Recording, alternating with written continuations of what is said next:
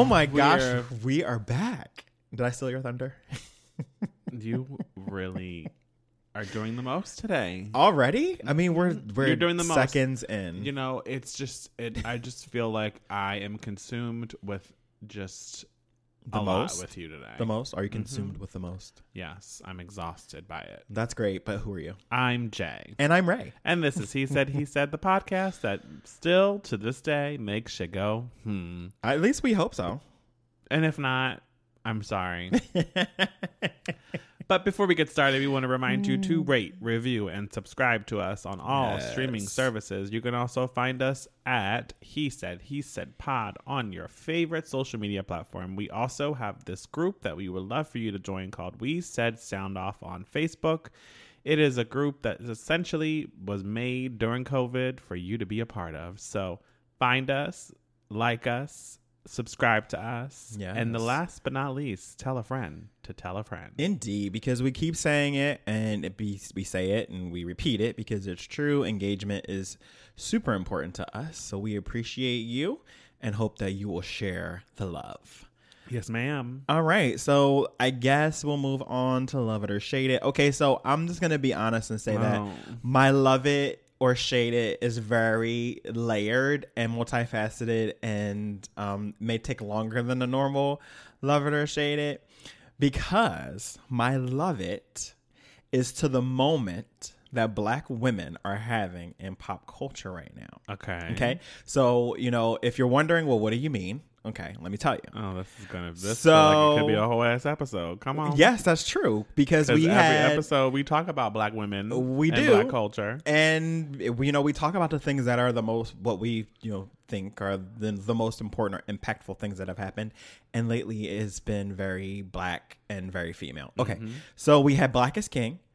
Followed by WAP or WAP, WAP. I don't know, however you want to call it. Whatever. Not a whopper. I mean, it looks like a WAP to me, bitch. But okay, WAP, sure. And then Kamala Harris. Okay. So these things happen like boom, boom, boom, like in succession. So we have Black is King, which, if you don't already know, premiered on Disney Plus, July 31st, 2020. This is Beyonce's ode and opus to the African diaspora. Okay. Come on. It was everything. Walt Disney even mentioned it during their earnings call, which it's big shit if it gets mentioned during an earnings call for a huge corporation, where they said that they saw an increase of approximately 3 million subscribers, which they were at least in part owing to Black is King and Black is King being delivered and distributed through them exclusively. All right. So we have that. Also, just to be clear, it has 98% on Rotten Tomatoes. Okay. So yes, critically acclaimed at this point. We can say that, and it's demonstrably true. And sit with it. Okay. So we had that. Then we had WAP, if that's what you want to call it. Why are you saying it like that? So WAP. Why are you saying it like that? And so WAP actually came out while we were away, because we were not here last week. And cover your children's ears. I don't really know why your kids would be listening, but I mean, I guess that's fine as long as they're of a certain age. But wet ass pussy is what that what that stands for. But we will heretofore, or wet and gushy for the edited version. Yes, for YouTube. But we will continue to refer to it as WAP heretofore. Yes, okay, ma'am. So this is a song that was released. It is Cardi B. It is Megan Thee Stallion. So right there, you already have this cultural moment, because it's two of the female hip hop artists who are really at the top of their game. They released this. This was on August 7th. It's the lead single from Cardi B's second studio album, and culturally, it was released same day. The video broke record for the most views within 24 hours for a female collaboration, garnering 26.5 million views. Wow. It also, I know, had debuted very high on Apple, I think internationally, and also here in the States. And it was a cultural moment. All the reactions, it led the day. There was, positive and negative, kind of just like Black is King, positive and negative. Absolutely. These things are not perfect. I think if you're looking for perfection, you will be let down. If you're looking for perfection, bitch, close your eyes and count the sheep. Because bad black sheep Not bad. The bang. Listen, I can't with you. Okay. And then lastly, but certainly not least, we have Kamala Harris, who was announced as former Vice President Joe Biden's running mate in the 2020 election. And this was on August 11th. So, you know, she is the first African American, which I still have questions about that. I need to dig deeper into this. I do see that that it does state African American on her Wikipedia page, and I mean, which I know her Wikipedia was heavily edited right before this announcement was made, but probably by her staff, right? members. So I think that she must. If she identifies as African American, then she identifies as African right. American. But my question is, I want to make sure she actually does identify that way, and it's not just this being assigned to her. But first, Asian American, and third, female vice presidential running mate on a major party ticket. And this is very, very significant. So again, we have, and I know that she identifies as Black. So we have three major developments within pop culture. I'm just picturing her dancing in the WAP because I feel like she low key. I feel like she's aware. I feel like she is low. She is aware of WAP. I feel like that probably is her ringtone right now. I know that she is aware of WAP. She probably never will own up to that, but I know that for sure. And I think it's just interesting because, you know, like I stated before, there are criticisms in each of these cases. We'll get into this more in depth, I'm sure, when we talk about Kamala, because she's also the lead in our Unfiltered and Unbothered this week. But again, I think if you're looking for perfection, that you'd be better served by close your eyes and count sheep. No, but like in all seriousness, just realizing that nothing is perfect, first of all, and that something can be impactful but also flawed. So, you know, that's all I'll say about that. And, you know, again, what I would say is that what runs through this is, and for me, why I think that is culturally, you know, even more significant than just, you know, leading the news cycle for a week or however long. I think that the sheer breadth of representation that's being shown here is what sets this moment apart from a lot of other moments, I think, for Black women in history. And, you know, I'll speak for myself, you know, traditionally, I've kind of, shunned in a way very, very like sexually explicit and overt. Oh, I live for sexualism. What? In female hip hop, because in my mind, I'm saying, okay, well, there should be a place for that, but then there also should be, you know, people who are championing non-overtly sexual representation. So your Chicas, your Rhapsodies, you know what I mean?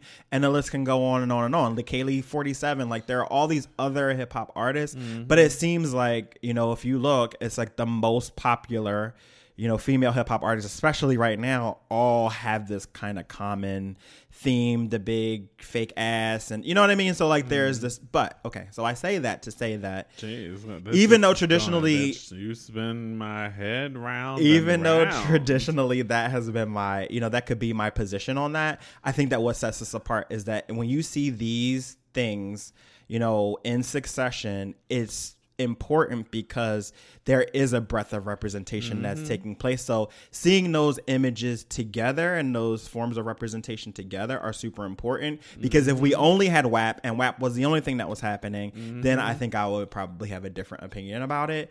But because these things are being seen together, I think it's super this Love It is basically a whole segment on the podcast. Well, I gave a disclaimer in the beginning. Come on, weren't you here for that? I was not. I was asleep counting the sheep. Okay, selective hearing. So that's what I'll say. What did you think of these things that have happened? I mean, what do you think about my Love It? I didn't know that we were doing a deep dive. Okay. So what do you think? I think that everything. I'm gonna just plus one everything you said. Okay, that's very boring. But okay, so what's your Love It or Shade It this week? My Love It is to motherfucking Fenty Skin, bitch. I just feel like a luscious queen diva in these streets, honey, with the wash, bitch, and then the thick juice. What is it called? Not the thick juice. What's it called? It's called the fat water. It's called fat water, bitch. And then you put on the little the moisturizer. I just feel like Rihanna. I put it on there, and I'm like, oh nah, and that's what I be. Okay. I'll be. What's my name? I'll be low key singing songs. Okay, Rita Ora. We'll get into that more later. So I just feel like Rihanna is really out in these streets trying to change like the game even more than she already has. I mean, she had Fenty Beauty. Now she wants to make sure your skin is flawless. And I'm here for it. So if you didn't buy that drop, make sure you buy it when it replenishes. Okay. Well, I mean, are they sold out? Some of it is, or back ordered. Oh, but okay. bitch, I need to get a refill, and I haven't even I'm not even near refill status. Oh my gosh. Well, I mean, I told you. Well, first of all, you're welcome, because that purchase was because of me. Second of all, and I second of also had this email. Second of all, I thought that I told you that we should get more than just one, but you only wanted to get one because you wanted to see if it was good. Yeah, because I wanted to see if my skin was going to be good with it. Because you know I have sensitive skin, bitch. Well, now that we know, we can re-up on that order, because we love to support. I don't know why that's on my mind now. We love to support Black-owned businesses. So yes, and I do believe. I don't know. I guess I'd have to do that research. I believe that Fenty is owned primarily. Well, by I think she Rihanna. owns most of it. Yes, Right, but it so- also is LVMH. Right, So. but I mean, as long as she has a majority stake, it would still be stakehold. Black-owned. Yeah. All right, so I am co-signing the Fenty skin. You're welcome. Because it is great. It is. It gives me a shine and a glisten that It makes you listen. Yeah, I mean, I expect that no one will know how old I am. In the coming years, they already don't. But So No, I with don't. that, I don't think any of us know.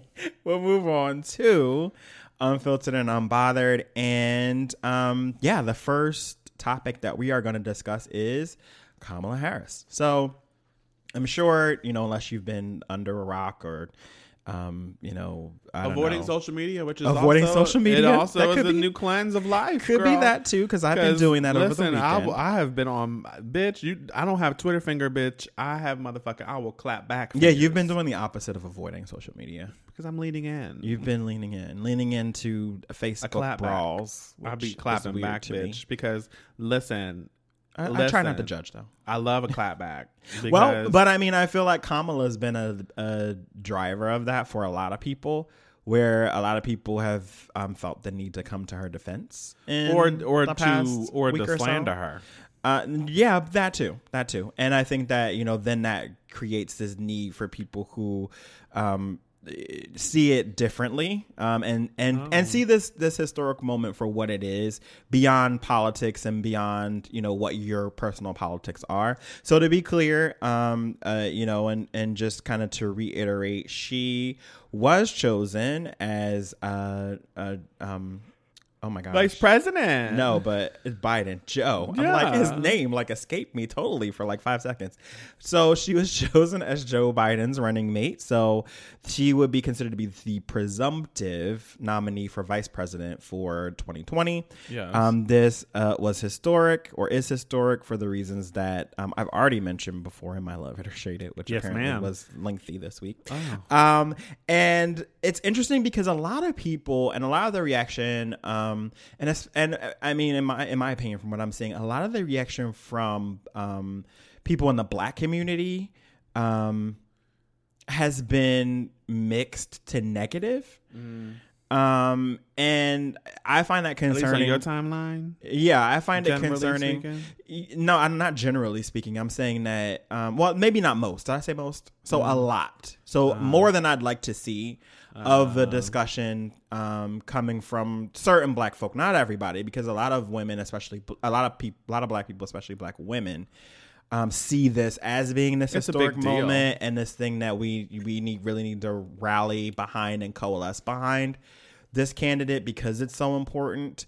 But a lot of people are focusing on her past and focusing on the fact that she was a prosecutor and her prosecutorial record.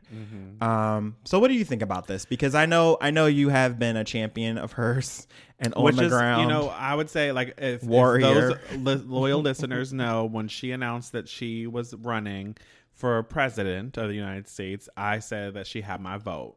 And then as the group of individuals of 67,000 people announced that they were running for president, I had changes in mind because I can change my mind.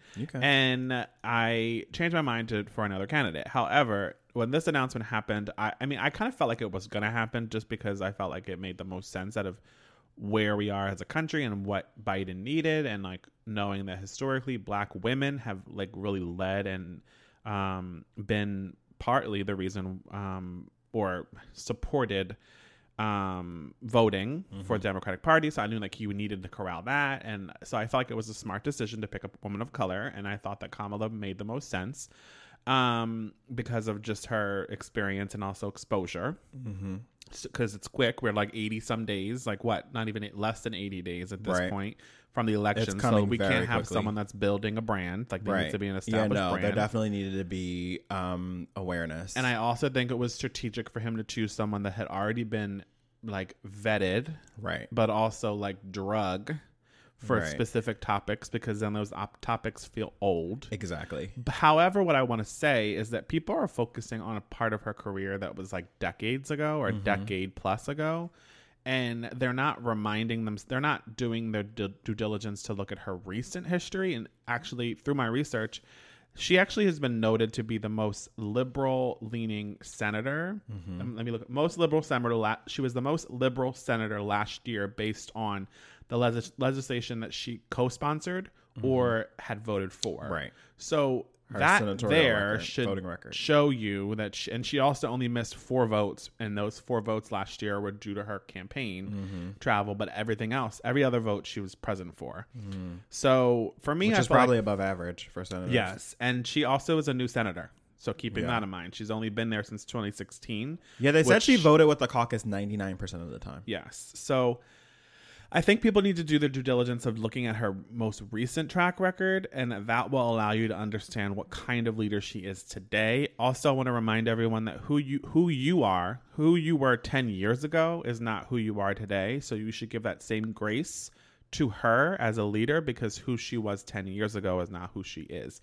Yes, granted, when she was the attorney general, people will argue that she didn't do enough to reduce the amount of people in prison because it was overflowing with individuals in California, and they felt like she wasn't doing a good enough job at that. She also had been on the other side of prosecutions for marijuana charges, but also she was a part of the decision making on making marijuana legal. So there's just a lot of things that people need to like really flesh through, and that if you were judged on who you were 10 years ago today, you likely would be judged just as harsh as you're judging Kamala.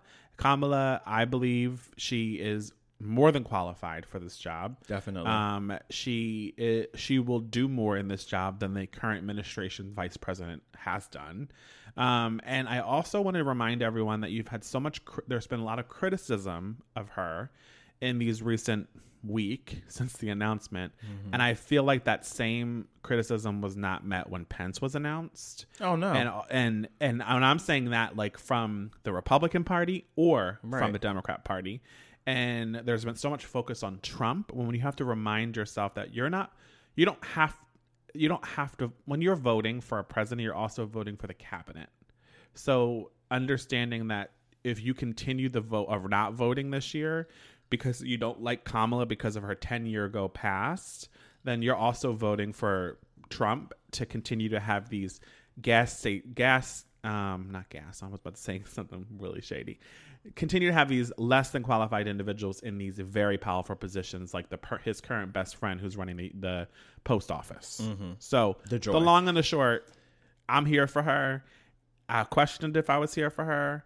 I revisited. But that's if I was healthy here for her. though. So like I think that is the main thing that I believe that is a huge part of this, is that I think that you should question things. You should look at things with a critical eye. You should look at a candidate with a critical eye. But you should also be fair in your criticism, I think. So, to your point, if you're looking back at her history, as a prosecutor, and her history as the AG in California, you need to look at that with, through this lens of objectivity, and not necessarily, through a lens of, everything that's going on right now within the movement, because, again, to another point that you made, maybe she has evolved on certain issues. Maybe her positions are not the same as they were. Literally back then. She just produced a law, or I forget if it was a law or like some sort of government legislation. It's like you propose legislation, and it was about in the Senate. It was about police, reform and about law enforcement. Like people will claim to her for being like the mega cop or whatever they called her. The big cop or whatever. Well, you know, the interesting thing about that is that one of the most controversial things that happened back in 2004 when she was a prosecutor, and I believe it was in San Francisco, was that she actually declined to pursue a death penalty against a man who murdered a police officer. His name was Isaac Espinoza. And then at the funeral, very famously, Senator Dianne Feinstein, who was also a Democrat, she's one of the Democrats in the establishment who really, she needs to move on. You've been around the block way too many times. Ooh, not the block. Yeah, you're a little long in the tooth. I think that it's time for her to go off and do something else. But she delivered. Fox News is hiring. She, white woman, delivered a eulogy in which she criticized Harris, who was there at the funeral, prompting a standing ovation from hundreds of officers in attendance. And this actually soured the relationship even more between her office at that time and the DA's office and the police. So like this whole idea of like she's a cop and, you know, she only really sought or fought for the interest of the police when she was in that office. If you actually dig deeper into her history, you'll find that isn't necessarily true. Now later she was accused of flip-flopping because she had a chance to actually support an initiative to have the death penalty rescinded and banned in California, and she decided not to do that, even though she says that personally she doesn't agree with the death penalty. So this is kind of like starting that narrative that she's this flip-flopper. But again, getting back to my point, is it flip-flopping or is it evolution? Are people not allowed to evolve on certain issues? I'm also wondering why there's so much criticism on her. She's the Sexism vice and president. racism. Versus Biden. Sexism and racism. And also, if anyone wants to see like the definition of flip-flop, just look at our current administration. Don't even get me started. Like one day the hoax of a COVID, and then the next day it's going away, and then the next day wear your masks, and then the next day go back to school, and then you know what? It's not safe. Right. Like for me, we don't want the disease to be a reason. We don't want the CDC guidelines to be a reason that people don't go back to school. Yeah. What the fuck do you mean? That's their whole job is public health. If they say don't go back to school, bitch, don't go back to school. I just think that like I find it really difficult to sit and see people dragging her because of her past, and then not holding that same regard of criticism to the current administration, at least not from what I'm seeing. Because then what happens is it creates a narrative to people that you may not realize the damage you're creating by the language you're using. So in this case, I feel like she is a black woman, and she's ultimately being damaged because of. So I feel like, but I want to actually just highlight what you just said, because I feel like that's what I'm seeing a lot on social media, and it's one of the reasons why I had to take a social media siesta this weekend. Come siesta, is because if you are out here giving more criticism to the Democrats, and more specifically to Joe Biden and to Kamala Harris, then you are to the current administration that's been in place for more than 3.5 years and has done nothing. Actually, I'm sorry, has done nothing good besides for people who have money. If you're giving more criticism to the left than you are to the right now, that tells me that you're not paying attention. Either that, or it tells me that you just want to be contrarian and you just want to say, well, don't just vote for Democrats just because they're Democrats. No, I'm voting for Democrats because they're Democrats, but also because the alternative is Trump. Yeah.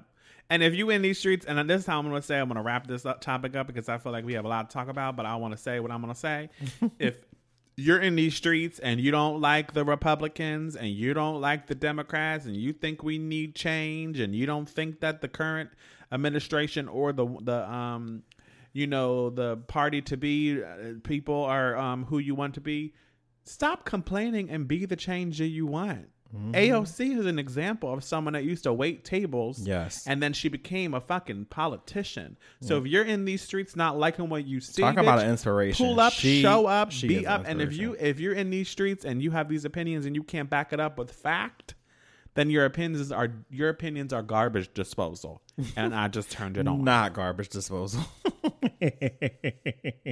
It's compost. All right. So I'm sure we'll be talking more about this topic in the coming weeks, as we draw nearer to the election. But I think that suffice to say that we both are actually excited and galvanized by this particular choice, and we will be watching this for you. Make sure you register to vote. Please not only register to vote, but with all the fuckery that's going on right now with the post office, make sure that you are aware of the rules in your state, because these rules can vary from state to state. Make sure that if you are wanting to actually vote by mail, that you are asking for your ballot now, and that you are getting that ballot. You don't even have to put it in a mailbox. You can put it in an actual drop box, which I think most states have if they have mail-in voting, or take it directly to like your voters registration office, and they should be able to accept it. So again, please arm yourself with knowledge, because knowledge is power, and know what the rules are so you can make sure that your vote is counted in November. Okay, and now moving on to something someone's different. Someone's vote that didn't count it. Oh my god! Whose vote I don't didn't even count? know, bitch. Apparently the Wait, I'm waiting. What this segue is got me questioning. Whitney Houston's vote didn't count about her biopic. Whitney Houston's dead. But that's my point.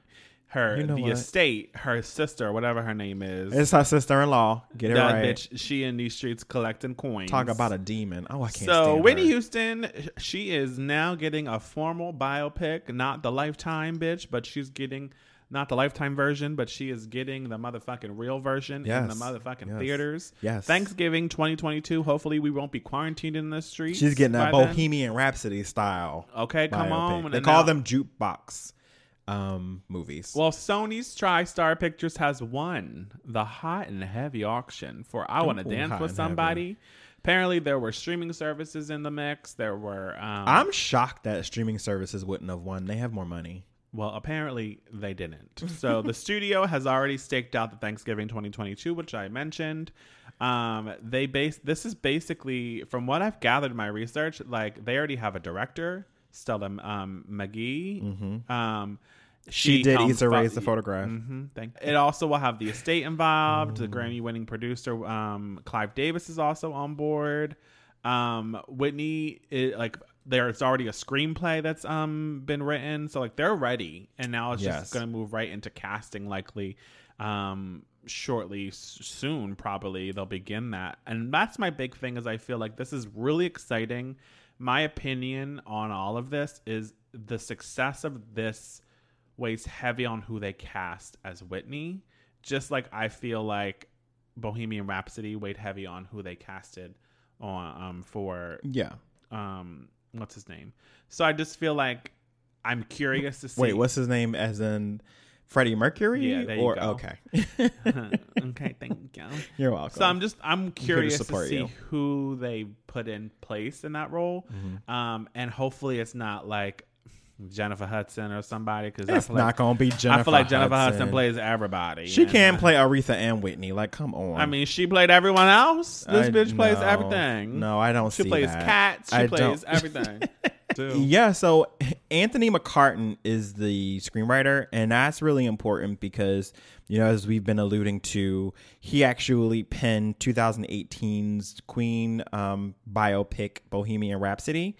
So, that can kind of, I guess, give you an idea of what this might look like. But, I mean, do you think that, what are your thoughts, though, on this musical? On this movie? It is a musical. Do you feel like, and from what I gathered, they said that they were going to highlight the good, the bad, and the ugly. Right. And that's what I was going to get to, is that because, this Anthony McCartan is involved, they're feeling like it will be what Clive Davis referred to it as, which is where he was saying that it's going to be no holds barred, musically rich, So we'll see, because, you know, he also made allusions to her battling demons that were to be her undoing, which I think that personally that Pat was one of those demons that led to her undoing, and that worked out really well for Pat. But I digress. So yeah, I'm hoping that we really will get a gritty look, but I don't think we will. I think we will. I don't, because when I just getting back to Bohemian Rhapsody, you know, there were some complaints related to that with regard to both. Oh yes, I remember this. So him being Freddie Mercury, his sexuality, as well as his AIDS diagnosis, which that's the disease that actually ultimately killed him. So that's where I'm saying, like, okay, you know, what's McCartney gonna do with the allegations that she was sexually abused by a family member as a child? What's he gonna do with Robin, her, you know, gal pal? It might be the truth, as they used to call her. You know, used to call her back in the day. You know, her lesbian lover. You know, allegedly, and I think we, you know, at this point, most of us believe it. You know, what are they gonna do with the drug use? What are they gonna do with this drug den that she had with Bobby in Atlanta? You know, closer to, you know, the time that she actually passed.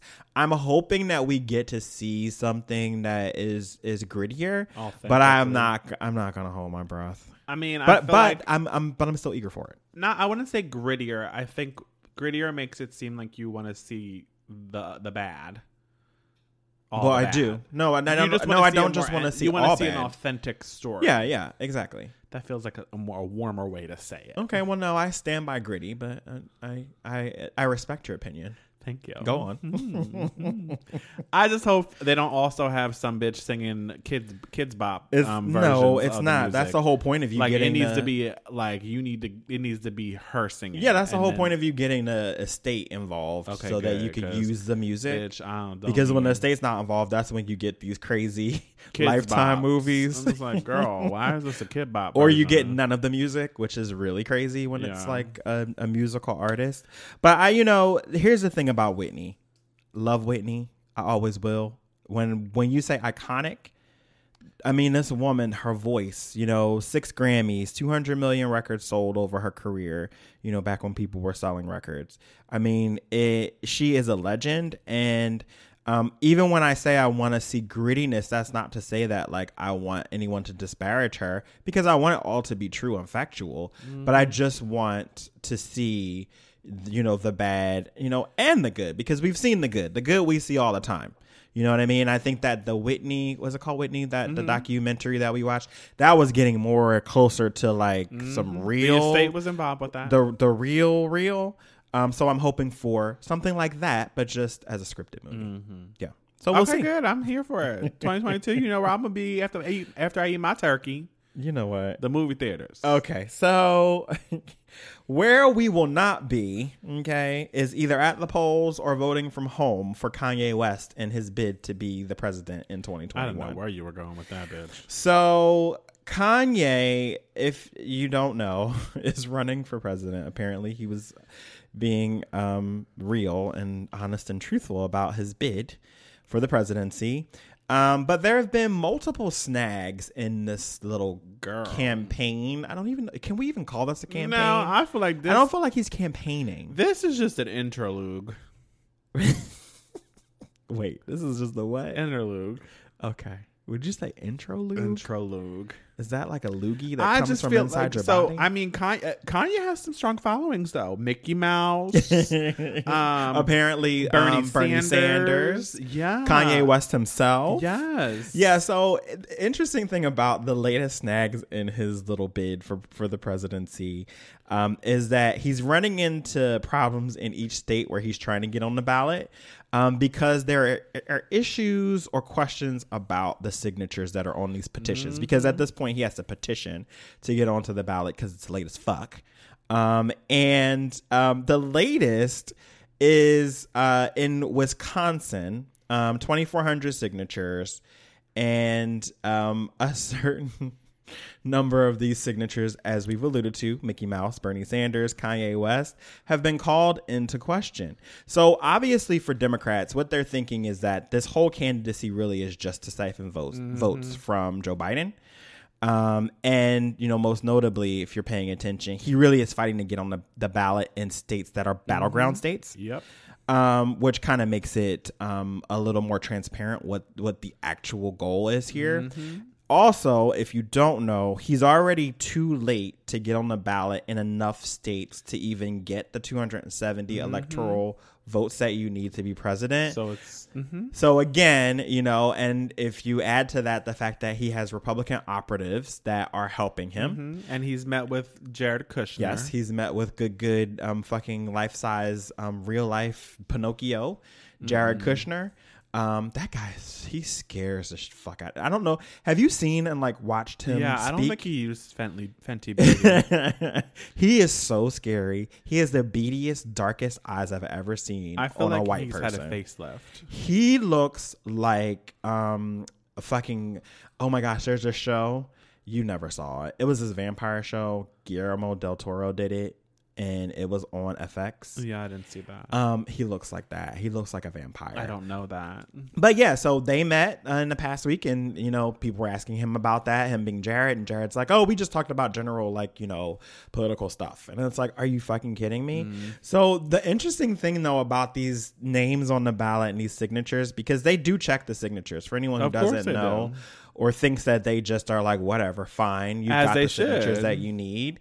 They actually check these things, and an attorney apparently for Kanye said that it is the Democrats' burden to prove that Mickey Mouse did not sign Mickey Mouse. the ballot. Mickey Sign the Mouse. petition. What in the whole ass MICKEYMOUSE? Where's Minnie? He said this is just the way it works. What about Donnie? They have to prove that Mickey Mouse did not sign that petition. So, That you just know, sounds... this whole thing is very, very fascinating to me because it says something about Kanye West. It says something about the state of our politics. Kanye West is being used, and it doesn't surprise me because Kanye West is in the sunken place. he is in the sunken place, and he's This really is just a continuation of the place in which he's sunk. he's positioned himself just you know, to be where he is right now, which is being used as a pawn.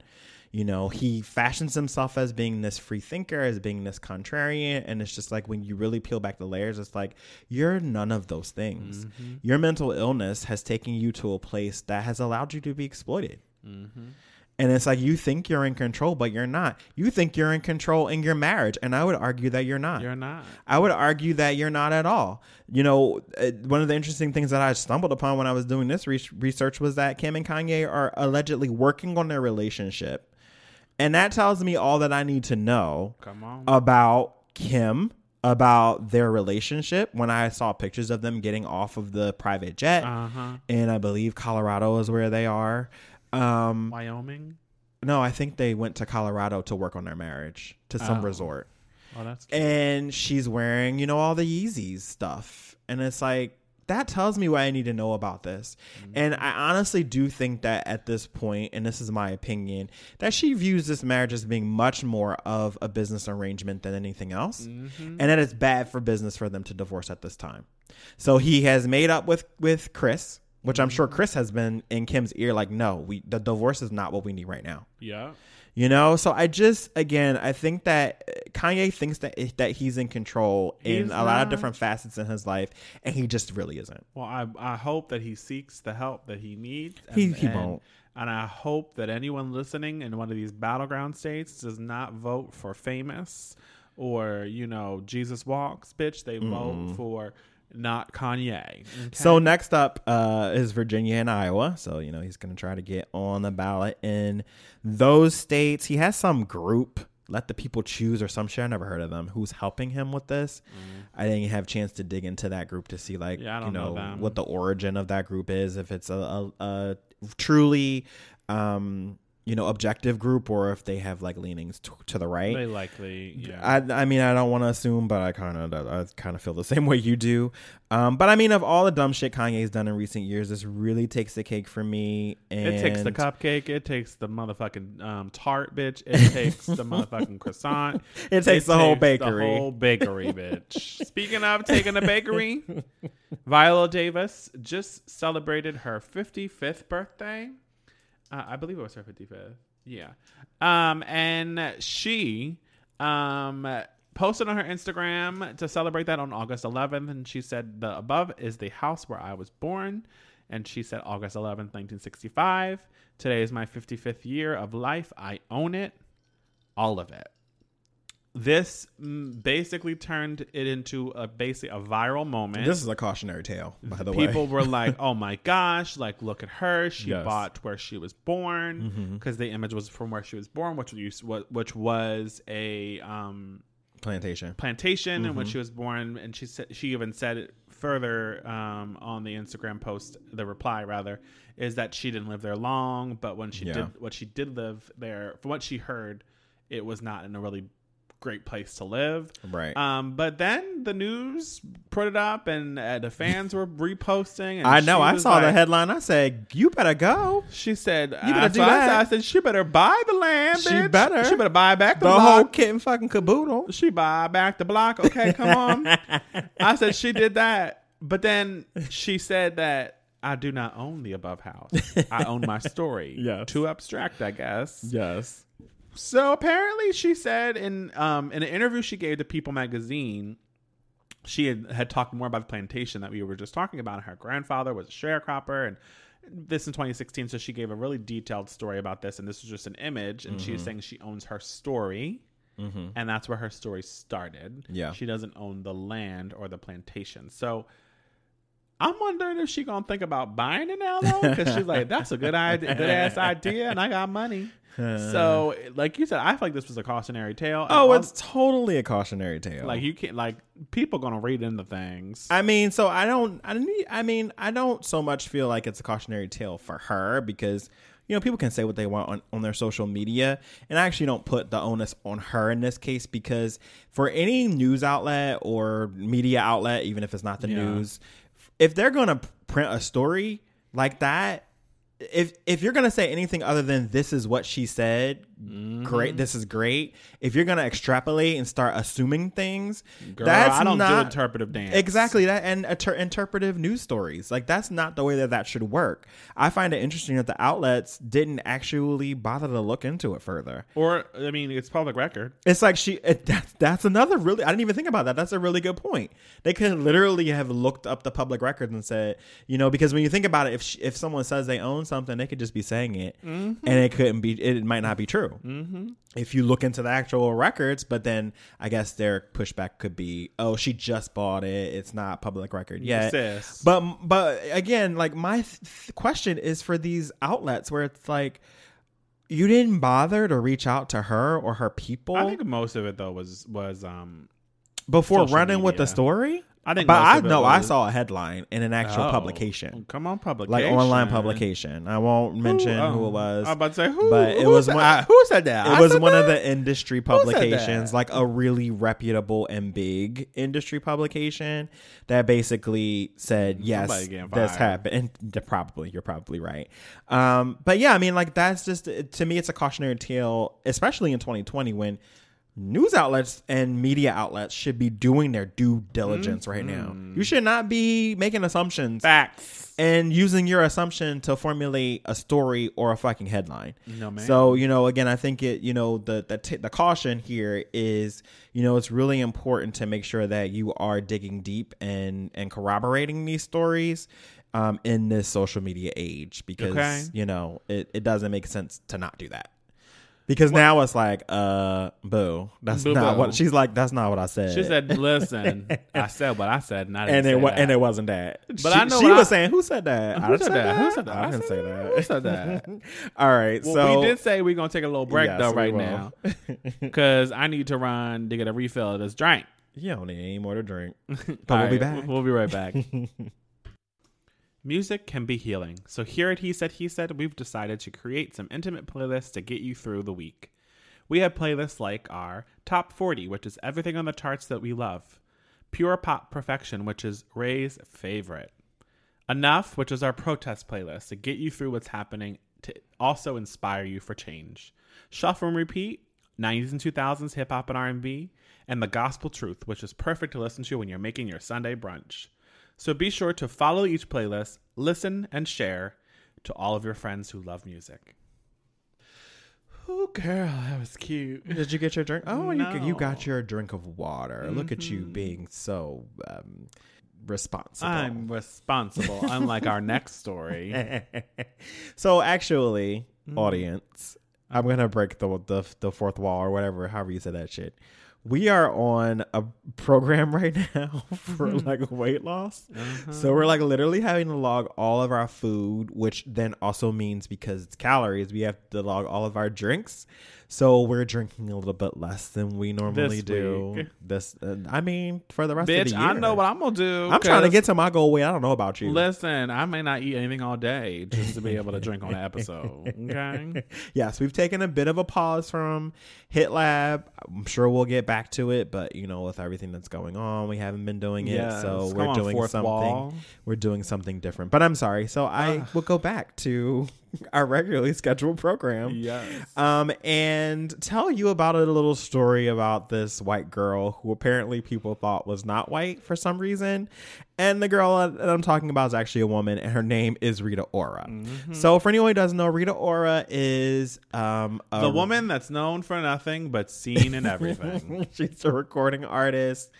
If anything, I think she's kind of known more for being, I guess, like a socialite. She also was in 50 Shades of Grey. She's always on like red carpets and known for nothing but seen in everything. She's got a style. I don't know how you feel about her style. Known for nothing, seen in everything. And you know, she's had songs. We've talked about her before. Known for nothing. Okay, so we've disagreed about this before, where she actually has some songs with hundreds of millions of streams. So that doesn't mean she's known for it. So I mean, somebody's listening.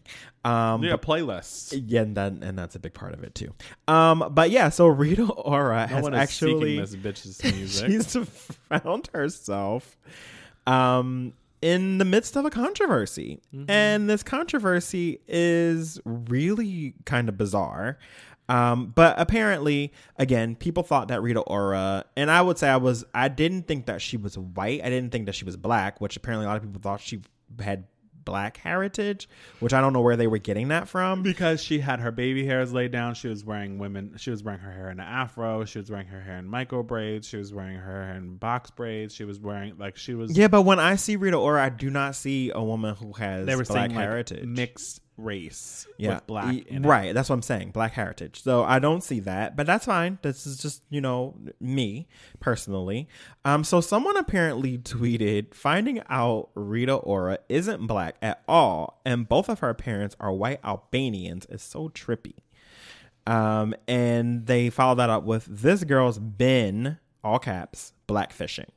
So for anyone who doesn't know, blackfishing refers to when a person emulates blackness on social media. And you know, in this case, I'm not so sure that it's an incident of blackfishing, although I do agree that, you know, just kind of with the way that she tans herself, well, I mean, which I don't feel like she over tans herself, but just she does not look black to me, and I never thought that she had black heritage, to be perfectly honest. I thought that she may have been Latinx. But apparently she's a whole European. In 2016, Wendy Williams was interviewing Rita Ora, and Wendy said, I thought you were like half black and half white or something like that. And Rita said, everyone usually does. I might as well be, but no, I'm Albanian. So at that point, she said, I might as well be. What does that mean? What she means is that that's what people think. I might as well be. That's what I think. When I hear that, it's like, I might as well be means that it just doesn't. I don't get what you're getting. I'm getting like, that's fine. I might as well be, bitch. I don't. I don't take it that way. I take it but to mean like. I think that she probably was getting that a lot. Well, the UK, they came in and let have. They said that this British writer Camilla, she said that Ora was absolutely selling herself as black in the UK for years. Okay. Another critic. Where are the receipts? Oh, she had links, bitch. Another critic, Kate Young, said that was. Are you going to provide any of those receipts? You can just Google. These people. It's Camilla Blackett. I'll have to look into it after. And Kate Young. Okay. Well, Kate Young said that Rita Ora was out in these UK streets doing Rihanna cosplay for years. That I believe.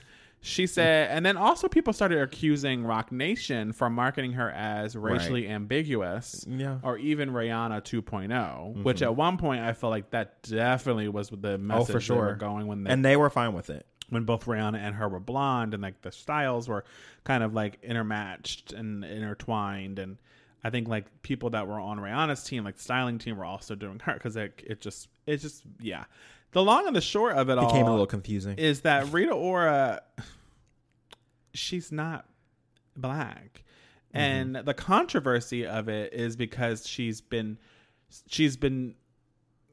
essentially, she hasn't been forthright, or she hasn't been it hasn't been the topic of her artistry because no one really knows she's an artist. There's that, but also that like it hasn't been a part of her story because she hasn't had a chance to tell her story, so much so that it's getting the attention. But then she walks around with like black culture being a big part of her image, that, you know, she is getting tanned and she is getting her hair done in historically black styles. And so there is this fine line between appropriation and appreciation. And I feel like, you know, if I were to look at another white artist that has done sus decisions around black hair choices, Christina Aguilera. Christina Aguilera had braids. Christina Aguilera had an afro. Christina Aguilera had, you know, her baby hairs laid down. But the difference between Rita Ora and Christina Aguilera is Christina Aguilera has had mega success that has given her opportunities to tell her story, where Rita Ora has not. Okay, so what are you saying there? Do you give credence to the criticism that she's blackfishing, or no, or you don't? I feel like she has really double tapped into a culture that that has been popular. So she is trying to be known for like that image. Okay. However, she's not that, and I don't think that she's done a good enough job at saying it that she's not. Okay, so what you're saying is that she hasn't seized the opportunity to tell her story. Or she hasn't been forthright and been honest about who she is. This bitch has been getting spreads in all the magazines. So, I mean, I had seen an interview with her. She was on what is it, Kelly and whoever the fuck at this point. Ryan, right? Kelly and Ryan? I don't know, bitch. Kelly and some that other man. That fucking morning show. Don't do that. Some man. So... And she talked about her mother. She talked about being Albanian. So like, I can hear you when you say like, she's not like, hey, I'm Albanian. Like at the beginning of every interview, oh, I'm Rita Ora and I'm Albanian. Which I don't really necessarily think that she has to do that. And what I would say is that I don't think that she's blackfishing, just knowing, you know, and from my interpretation of what blackfishing means, I think that is kind of a step too far in what we're talking about here. Blackfishing, but I also don't think that I think that she is doubling down. She's appropriating. She's not. Okay, so I would agree that she is a cultural appropriator. You know, just based on, you know, this kind of swag that she had, especially when she first came out. You know, to your point, this whole idea of her being so closely associated with Rihanna. I think, and to your point, I think that was by design, and that this was something that they were pushing, a narrative that was being pushed by her handlers because they wanted her to have that same kind of success. And, you know, I've seen the pictures of her hair, and, you know, really, I think the hair is mostly what it is like these different black hairstyles that she's worn. And I mean, you made a really good point when you said that there's a fine line between appropriation and appreciation. It's one of those things that you kind of know when you see it. And I think that's where we are with her, where, you know, she definitely, you know, has had moments where she has not read as being quote unquote white, you know, because of, you know, just her image. I mean, listen, her Albanian sisters, the Kardashians, are quite equally they are as Armenian. I'm sorry. Wrong A. They're from the same area of the world. Do you know that for a fact? Or are you just assuming? I'm not a judge. I'm not yeah, so let's a not global say that. analysis woman. Oh, you're not a what? I don't know, bitch. But what I do know is that her sister from down the block, her at one time could have been her sister-in-law, Kim Kardashian, Khloe Kardashian, and all the others. She may have just built that model after them. You know? Yeah, and I mean, and that's the thing. Like, cultural appropriation is de rigueur, okay? In popular culture, because black culture, really is popular culture. So, I'm surprised that people were surprised that she's not at least part no one black. Knows who she is. But then it's just like, well, that's still discovering. Yeah, but my thing is, you made that assumption, so you're mad because of an assumption that you made. They still discovering this hoe. This bitch is still on Star Search. You know what? She ain't get her 5 stars yet. I mean, I think that is definitely a bridge too far, personally. Well, I'm bridge over top of water. But, it doesn't surprise me that they're all into this over there overseas where she's from, because, she is British. Listen, bridge over troubled water. Yeah, speaking of a bridge over troubled water. Ooh, what's the next story? Oh, Lauryn Hill, bitch. Ooh, nah. Too busy on your phone. Sorry, we had a little alert on Facebook. On Instagram, and I wanted to make sure I commented, because you know what? We are in these streets, and we are definitely. I'm still on my break, my hiatus from social. Well, but go Lauryn Hill is also on her break of hiatus of social media, and she went on her Facebook page and decided to address. She has a Facebook page? Yes, Miss Lauryn Sidebar, Hill. do you know that Beyonce just posted to her Facebook page? I didn't know recently. That. I didn't even know she was on Facebook. She did. Well, Lauryn Hill's daughter was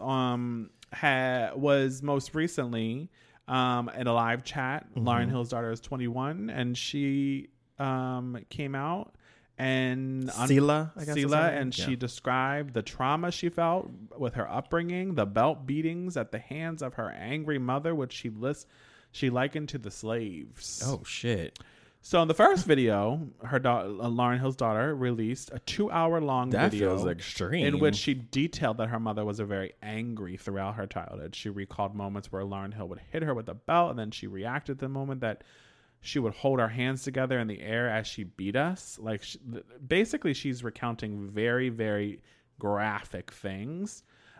She also spoke about her father and the absence of her Rohan, and she claims that they were always arguing when he was around. And Rohan actually immediately issued an apology because obviously he was mentioned. Mm-hmm. Well, Lauryn Hill decided to go on her Facebook, as I mentioned, because apparently that's her way of communicating. And she decided to release a 6-page letter of such. I will just highlight a few things, and then I would love to hear your thoughts, Ray. Mm-hmm. She said that her daughter has every right to express herself. She encourages it.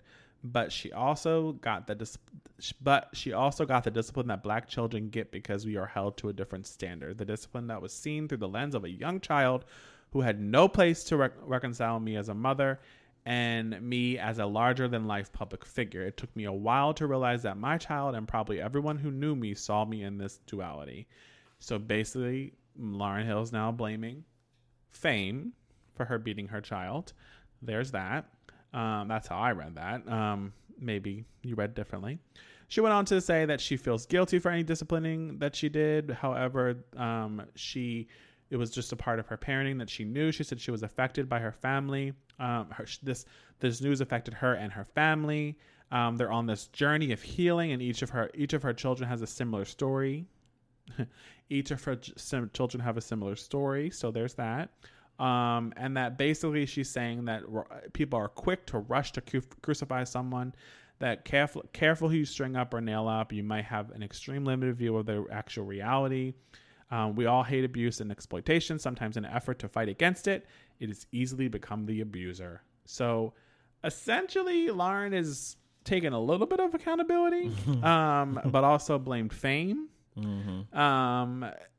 for this, which, could be partially true, because Lauryn has had a history with Fame being, a big part of her story, and specifically negative part of her story. But what are your thoughts on this, Ray? I actually am having trouble reconciling that's part of her statement. The discipline was seen through the lens of a young child who also had no place to reconcile me as mom and me as a larger-than-life public figure.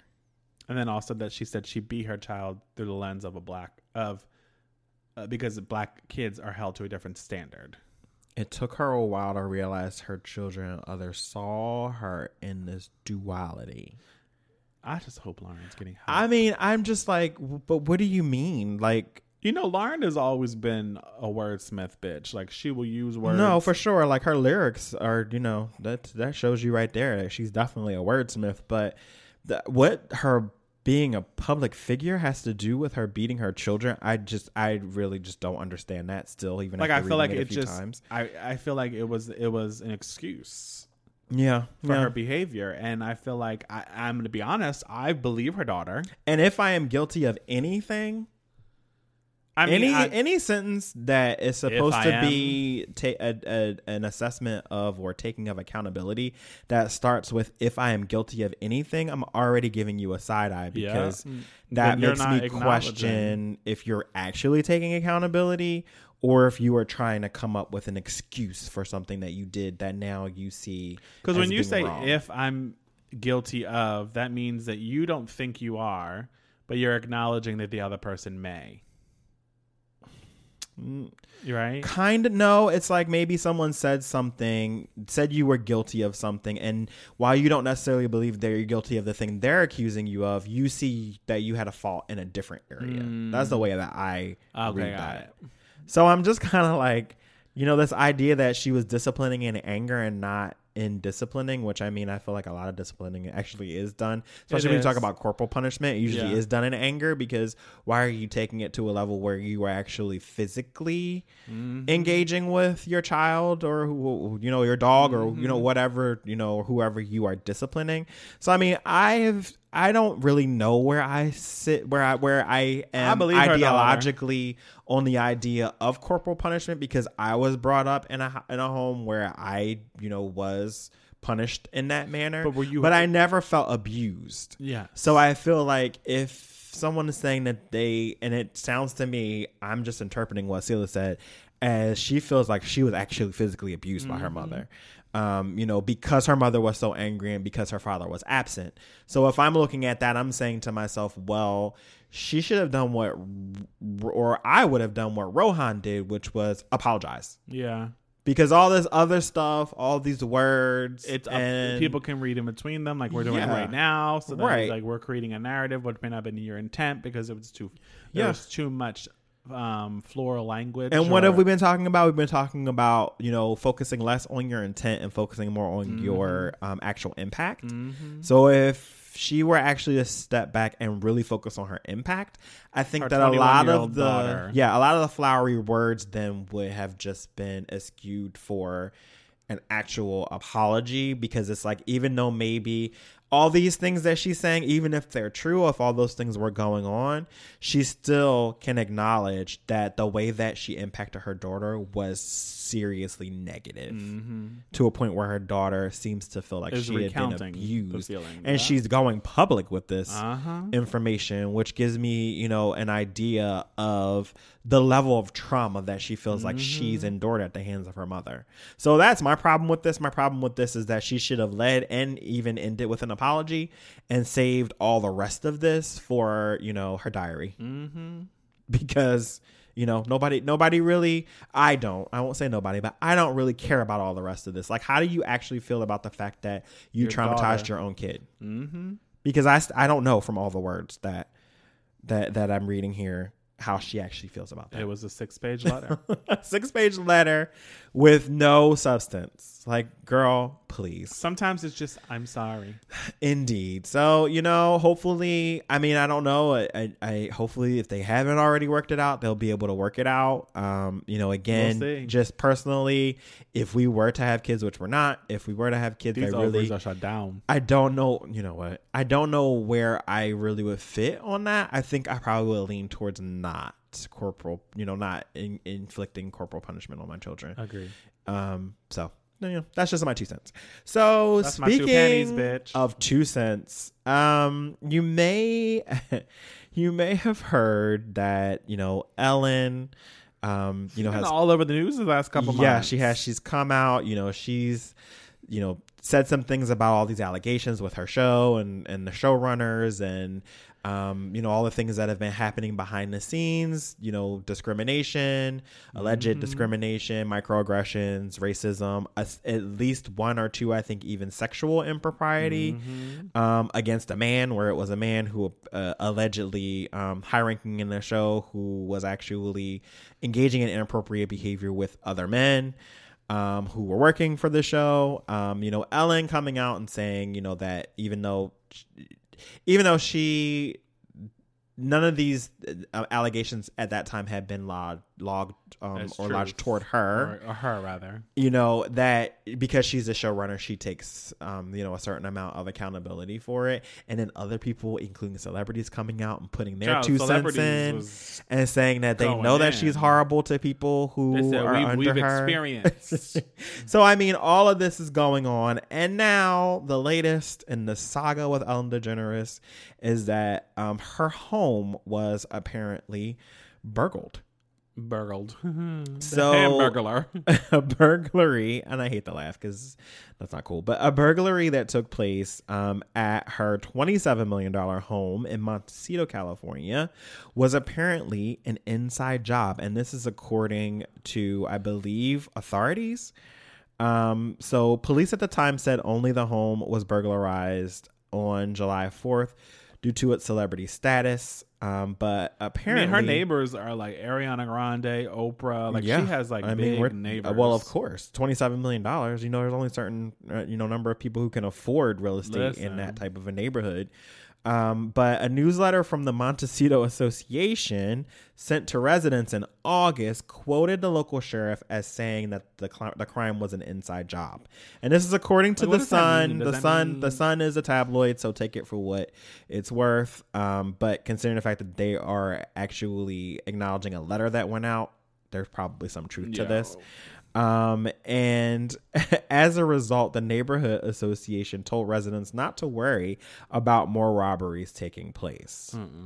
So, this is just another in what's been a string of unfortunate involvement. She's good, entanglements, if you will, for Ellen. She said Ellen's good given all the things that have gone on. She's in a good space. Well, that's good. I'm glad she is. With all her money, she should be in a good space. Did they say what was stolen? I think I read that it was, because I didn't see that, some jewelry, expensive jewelry and watches. Inside job. Who?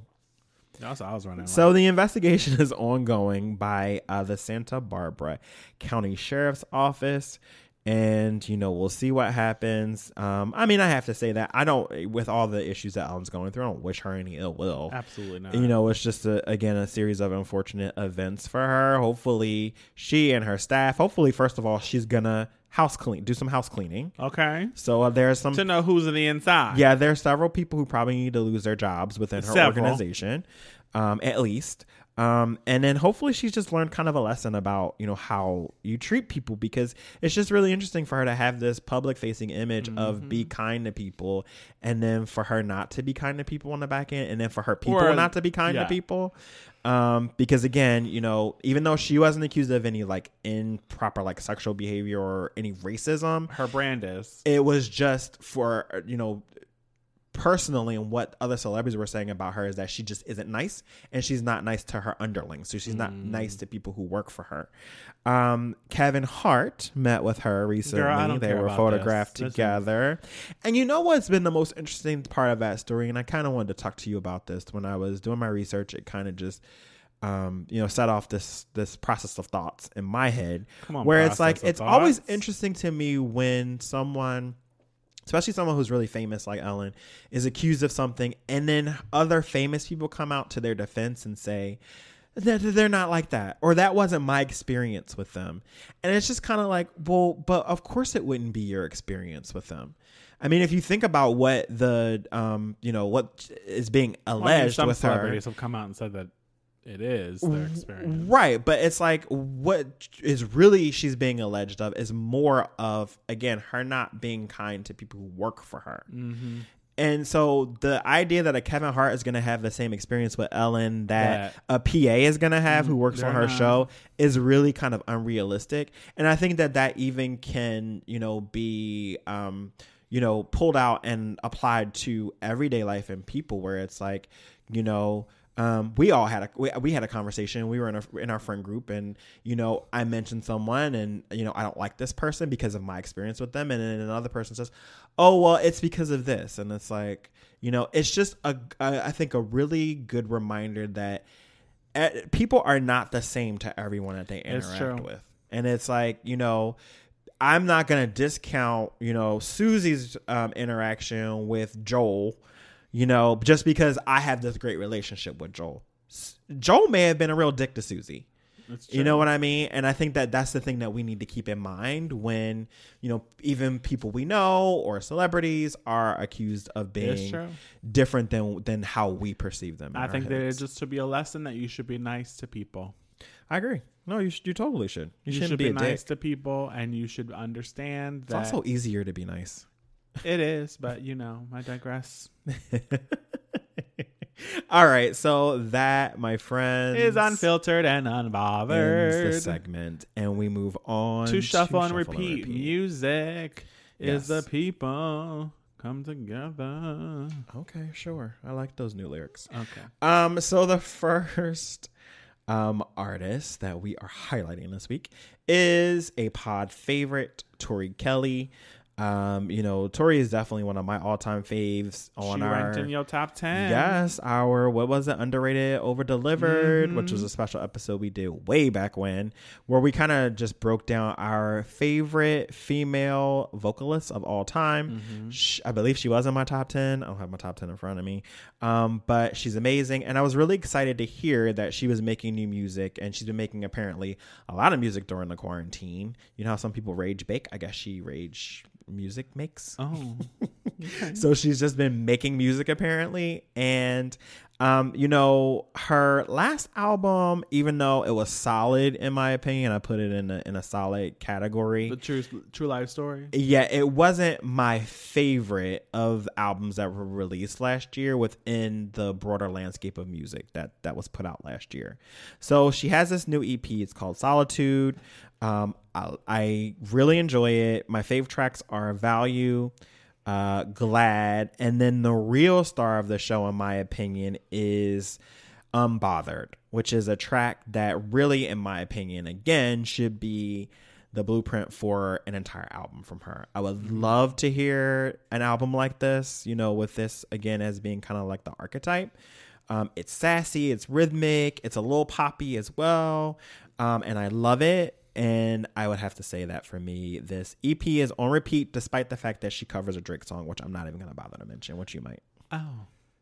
Well, this was a surprise and delight that she even announced a project. Yes. I know she had been doing a lot of recording, because back when we were like hardcore on lockdown, she was doing these lives every day at noon. I remember that. Where she would like sing like mashups and covers and Quarantine is what she called it. And then she stopped them like maybe 10 weeks in, and she said she was going to start recording, which is likely when she started doing this. So Solitude, it's a 5-track EP. So I feel like overall there's 4 mid-tempo originals and there's 1 Drake song. She recorded all of them in her house, and then she would send them over to other writers and producers to collaborate on like the production. She, overall, I feel like it's a pretty solid EP. This is another project that I think, when we talk more about the rest of the music, this is a project that I listened to from beginning to end. Even the Drake song, it is Time Flies from Drake that she did acoustic version. I think that also, just sidebar, Wednesday, she's doing a live performance with Melody VR as a part of the platform's Live from LA series. JoJo also did it, so it'll be interesting to watch. You can watch that on YouTube, or if you download the Melody VR, you can watch it there. It comes on at 6 p.m. Pacific Standard Time, 9 p.m. Eastern Standard Time. Okay, I'm excited. Promo. I'm gonna watch that. I mean, do we have some type of promo deal going on? Overall, I feel like the project is bomb. 2 songs I like. Value definitely opens. I like the Value for sure. The lyrical content feels good. Unbothered is also another like star track. I feel like this is also the single. She just recently performed it on Late Night. I'm here for it. I feel like if you like Tori Kelly, or if you are looking for a new body of work to discover Tori Kelly, this is a great project to listen to. Oh, so we agree. So it's on repeat for you too. Yeah, it is. Nice. Yeah. What's next? Ciara. She gave birth to a child and also to a new song. Yes. Well, she gave not in that order. The other order. Yeah. Right? Yeah. Well, Rooted came out, and it actually is produced by Stargate. I saw that. I was surprised. Yeah, I was like, okay. And also co-producer Hudson. That's money. Has worked historically with Kanye a lot. So Stargate ain't giving tracks for free. And she's independent, so yeah, she's passing money somewhere. So Ciara actually, and her man's got money too. On this song, which is her second song that she's released since end of last year. That is like Black culture focus. Remember, Melanin was her first. I remember, but I'd like to forget. And okay. Well, this one is really about her support for Black Lives Matter. The video actually, and it's featuring Esther Dean, which I found also to be a great little surprise, because Esther Dean, you've heard Esther Dean songs. No, for sure. Like a lot. Esther Dean was also on that Melanin song too. And I feel like it's really good to see her featured, because I feel like she doesn't get the features that she should, because she's, again, really, really talented. Yes. She was in a cappella movies, for anyone who's wondering. She was a black girl in that. She also is on that Black Woman Songland, the show on NBC. Yes. So young girl, stay rooted. I done plant my seeds now. I'm rooted. Brown skin girl popping. I'm rooted. ATL bread. I'm rooted. And this is something that Ciara is in these streets singing while 9 months pregnant. And she was dirty winding. Apparently, she said that she was recording the content for the video that dropped the same day the song dropped. She was doing 2-minute recordings because she was having contractions. Oh, my gosh. And she gave birth. In the video? Yeah. She gave birth, and she was doing final edits of the track while she was in the hospital. I mean, that's admirable. So the song overall, I think it has a really good message. I like that, this whole celebratory of Black culture that Ciara's on. I also just feel like the song, it's cute. And the video was really cute and celebratory of what's happening right now. In a really positive way, even though what's going on right now is not positive. But I would say that it's on shuffle. Wait. Whoa, wait. That plot twist. I'm confused. You said all of that. I like it. And now it's on shuffle?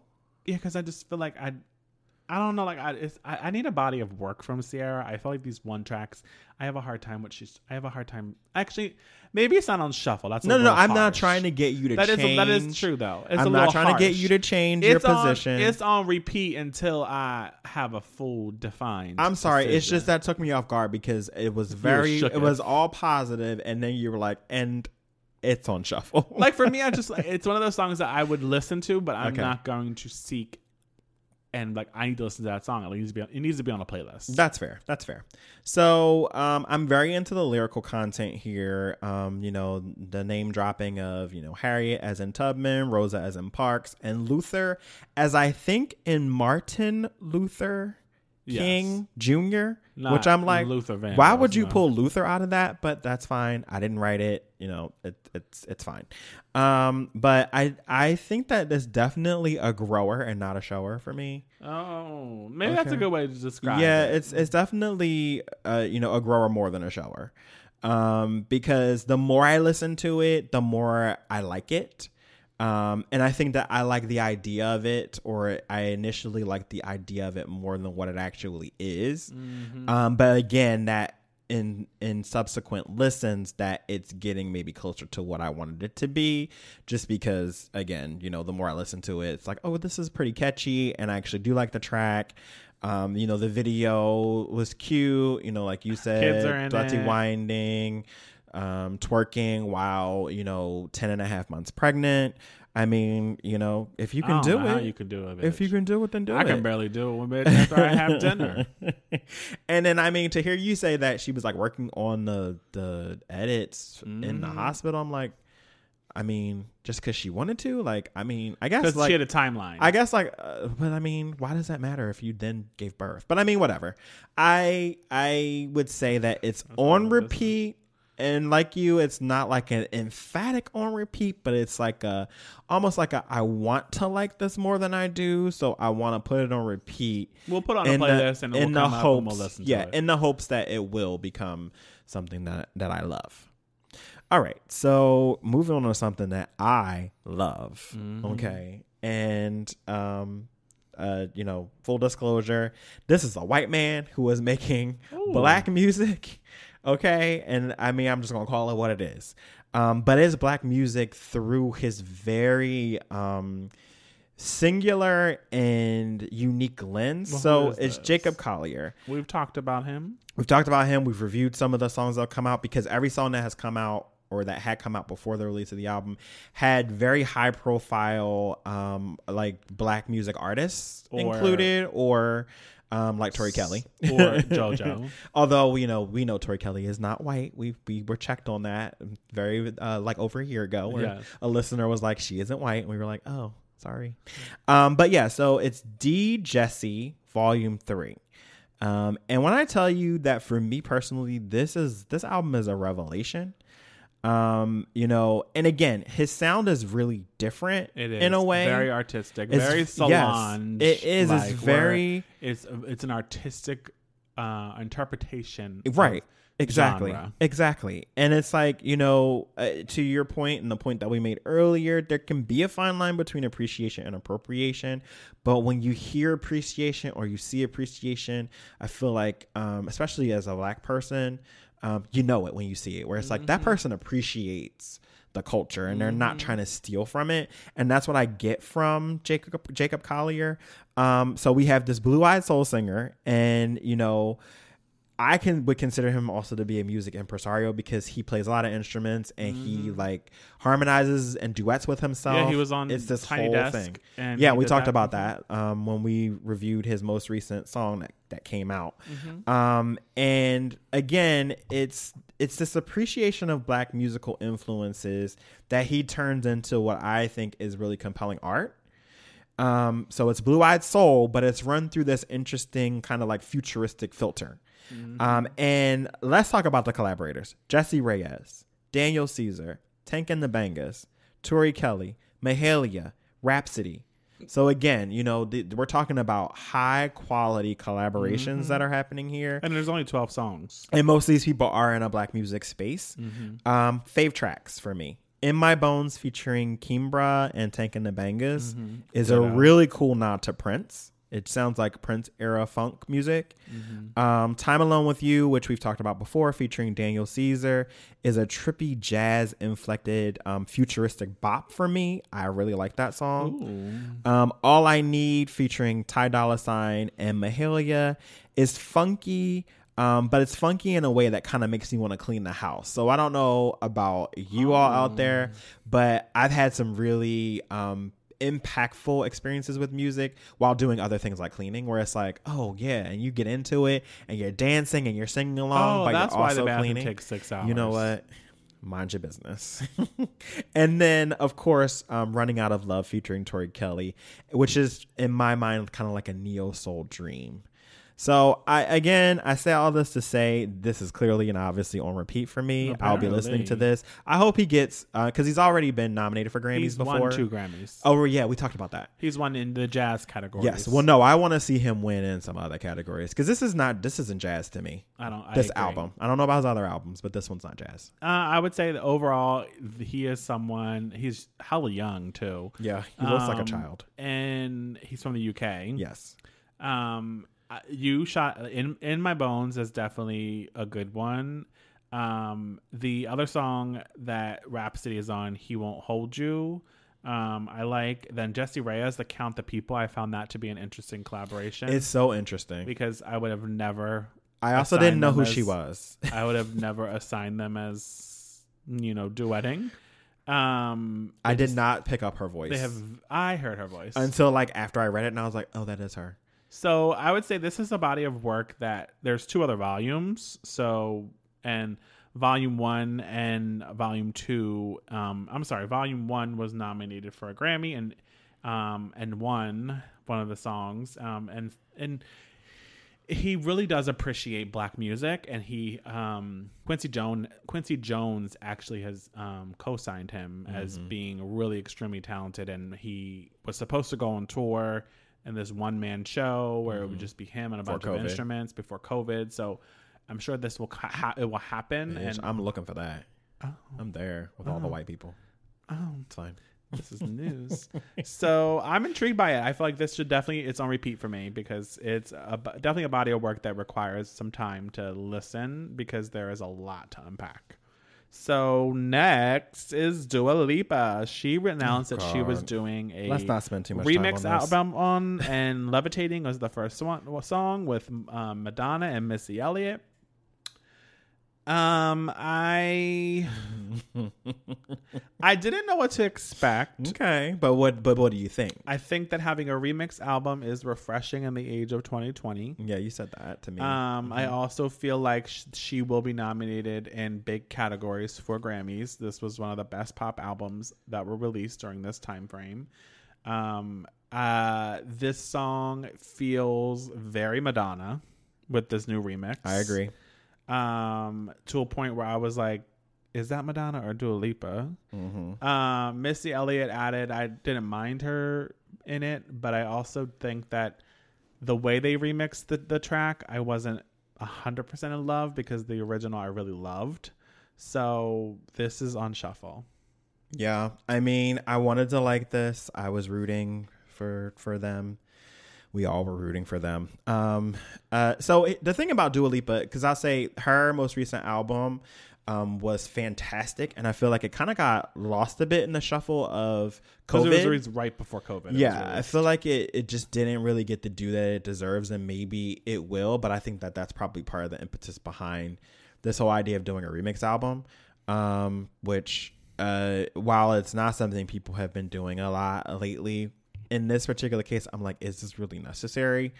But there's a sped up. So the vocal sped up, first of all, which I found a little like, why?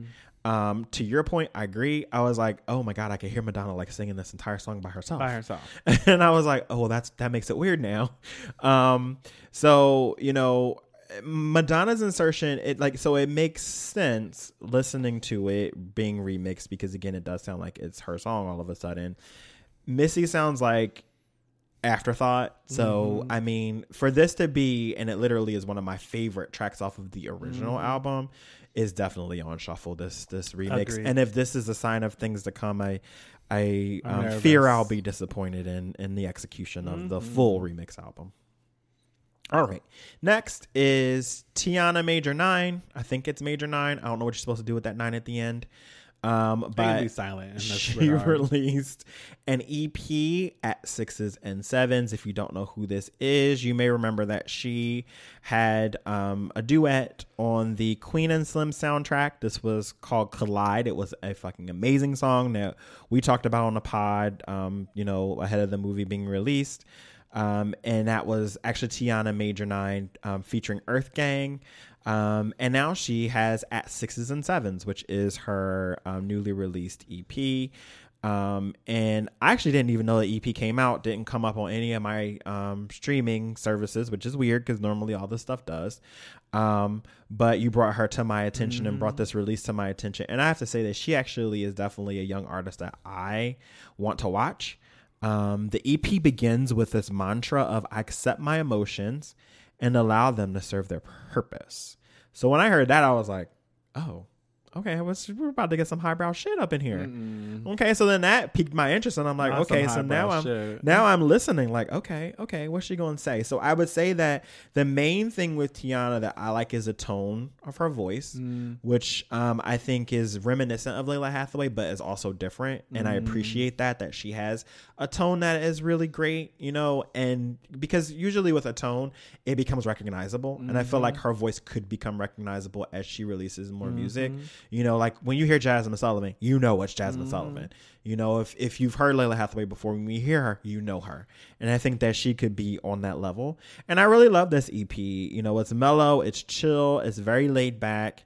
My favorite tracks are in exclusively, but it starts with ellipses. So if you're going to be looking for any of this music, you probably should just look up Tiana Major 9 and then look for her music. But exclusively, Lucky, Collide, of course, which is one of my faves. And then Same Space is another one of my favorite tracks from her. And this is definitely on repeat.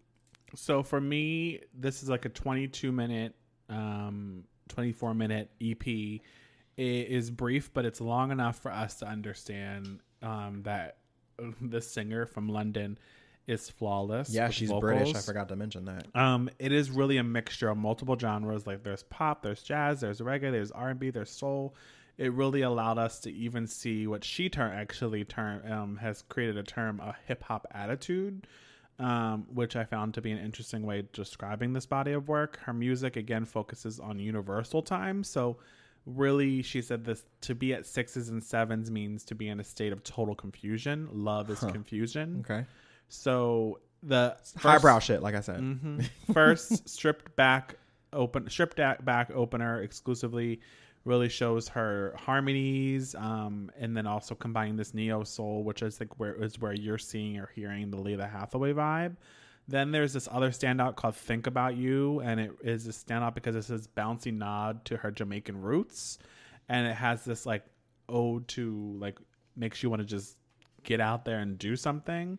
And that gave me like Estelle vibes because it reminded me of Estelle's first project where there was this reggae tone to the music. Not reggaeton, but like reggae space tone. Okay. Yes, thank you for clarifying that. Also there's this tenderness on the one song called Same Space, which is about, that's where I got the gospel vibe because she has shared that she comes from a gospel background. Which I found interesting. This will be on repeat. There's moments that I just really enjoyed, and this is a body of work from beginning to end that I will listen to. She worked with DJ Camper, which I feel like he's working with everyone big in the R&B right now. Yeah, he definitely Giddy, who is someone that worked with Sir, Miguel, BJ the Chicago Kick, her. I feel like this EP is... The feeling I have with this EP is the exact feeling I had when I heard Her's first EP. When everyone else was like, who is this woman wearing sunglasses behind a film? And no one... And we were listening to her music, and you're like, I remember Ray specifically was like, this is snoozy. Oh, for God's sake. And do we need like to replay this every time? You're a trailblazer, yes. This is just, I haven't felt this way about an artist since her. Yes. So I feel like she has big things in front of her. And to be clear, at first, you didn't see her at all. She wasn't even behind the screen. Correct. There was no pictures of her. It was just like silhouettes in like her art direction for her releases. And I'm here for every moment of Tiana Major 9 is silent. All right, so the last selection this week, I know Shuffle and Repeat is long this week. Good music came out this week, mostly good music. And the last one is Anderson .Paak, and it is his new, I guess, single called Cut 'Em In. Cut 'Em In as in CUTEMIN. Yes, ma'am. Okay. So Hit Boy production. Oh, yeah, this is yours. Not mine. Yes, ma'am. Hit Boy production. I'm sorry, I didn't mean to steal your thunder. It's fine. I was just trying to slide in. This is called Cut 'Em In, and it has Anderson .Paak, obviously lead artist. Rick Ross is on it. I like the message. It really is about friends who support friends and elevate each one another. I feel like it's a really interesting continuation of like a really good good song, which he did Lockdown, and then this song. So I feel like we're on a good vibe with Anderson. I haven't liked all of his projects, so like the fact that the last two songs I really enjoy makes me excited for the next project. This actually is a part of Madden 21 soundtrack. Oh God! So really interesting. That is also Rick Ross. I didn't mind him on this song. Rick Ross is hella extra. Sidebar: if anyone saw him on Versus, where a woman was giving him a massage. Oh my goodness! While he had his shirt off. Ew. And his titties were exposed. Yuck. Rick Ross is just so fucking extra, and I would just say this song for me is on repeat. I feel like it's a short song. It's less than 3 minutes, but I mean, if it's on a Madden soundtrack or whatever, I would say it's definitely a song that you should listen to. Yeah, so same. I can echo some of the same sentiments. I'm not always all in with Anderson, you know, that album he put out was fucking amazing. It was it was a vibe. And then after that, I just felt a decline as far as like, you know, my interest in his music, with, you know, notable exceptions, this being one of them. I like Cut 'Em In. I feel like this is when he's really at his best. It's a clear nod to funk music. There's like guitar. Yeah. He often sounds a lot like Kendrick to my ear when he's singing or rapping or whatever it is that he does. I don't think that's necessarily a bad thing, but it's really uncanny, kind of like the similarities in their voices in my mind. But I like the lyrics. You know, he talks about, you know, the importance of keeping good friends around you. And you know, I think that's super sound advice. Protecting your energy and your peace is super important in 2020. So it's definitely on repeat for me. And just like you, despite Rick Ross's inclusion, you know, I didn't find it as off-putting as I normally do when I hear his voice. Good. When he comes into a song, I normally cut it off. And in this case, I just listened to the whole thing and it was fine. Well, that is also on repeat for you. That's good. And updated. Yeah, it is. And I mean, we've reached the end of the show. Well, friends, my family, and all the cousins that may listen, thank you for joining us. Yes. We enjoy every moment, every listen, every share, every like, every comment, every one of you. And we want to thank you again, because without you, there would be no me. There would be no us. Okay. Well, thank you, and we'll be back next week. Bye, girl. Bye.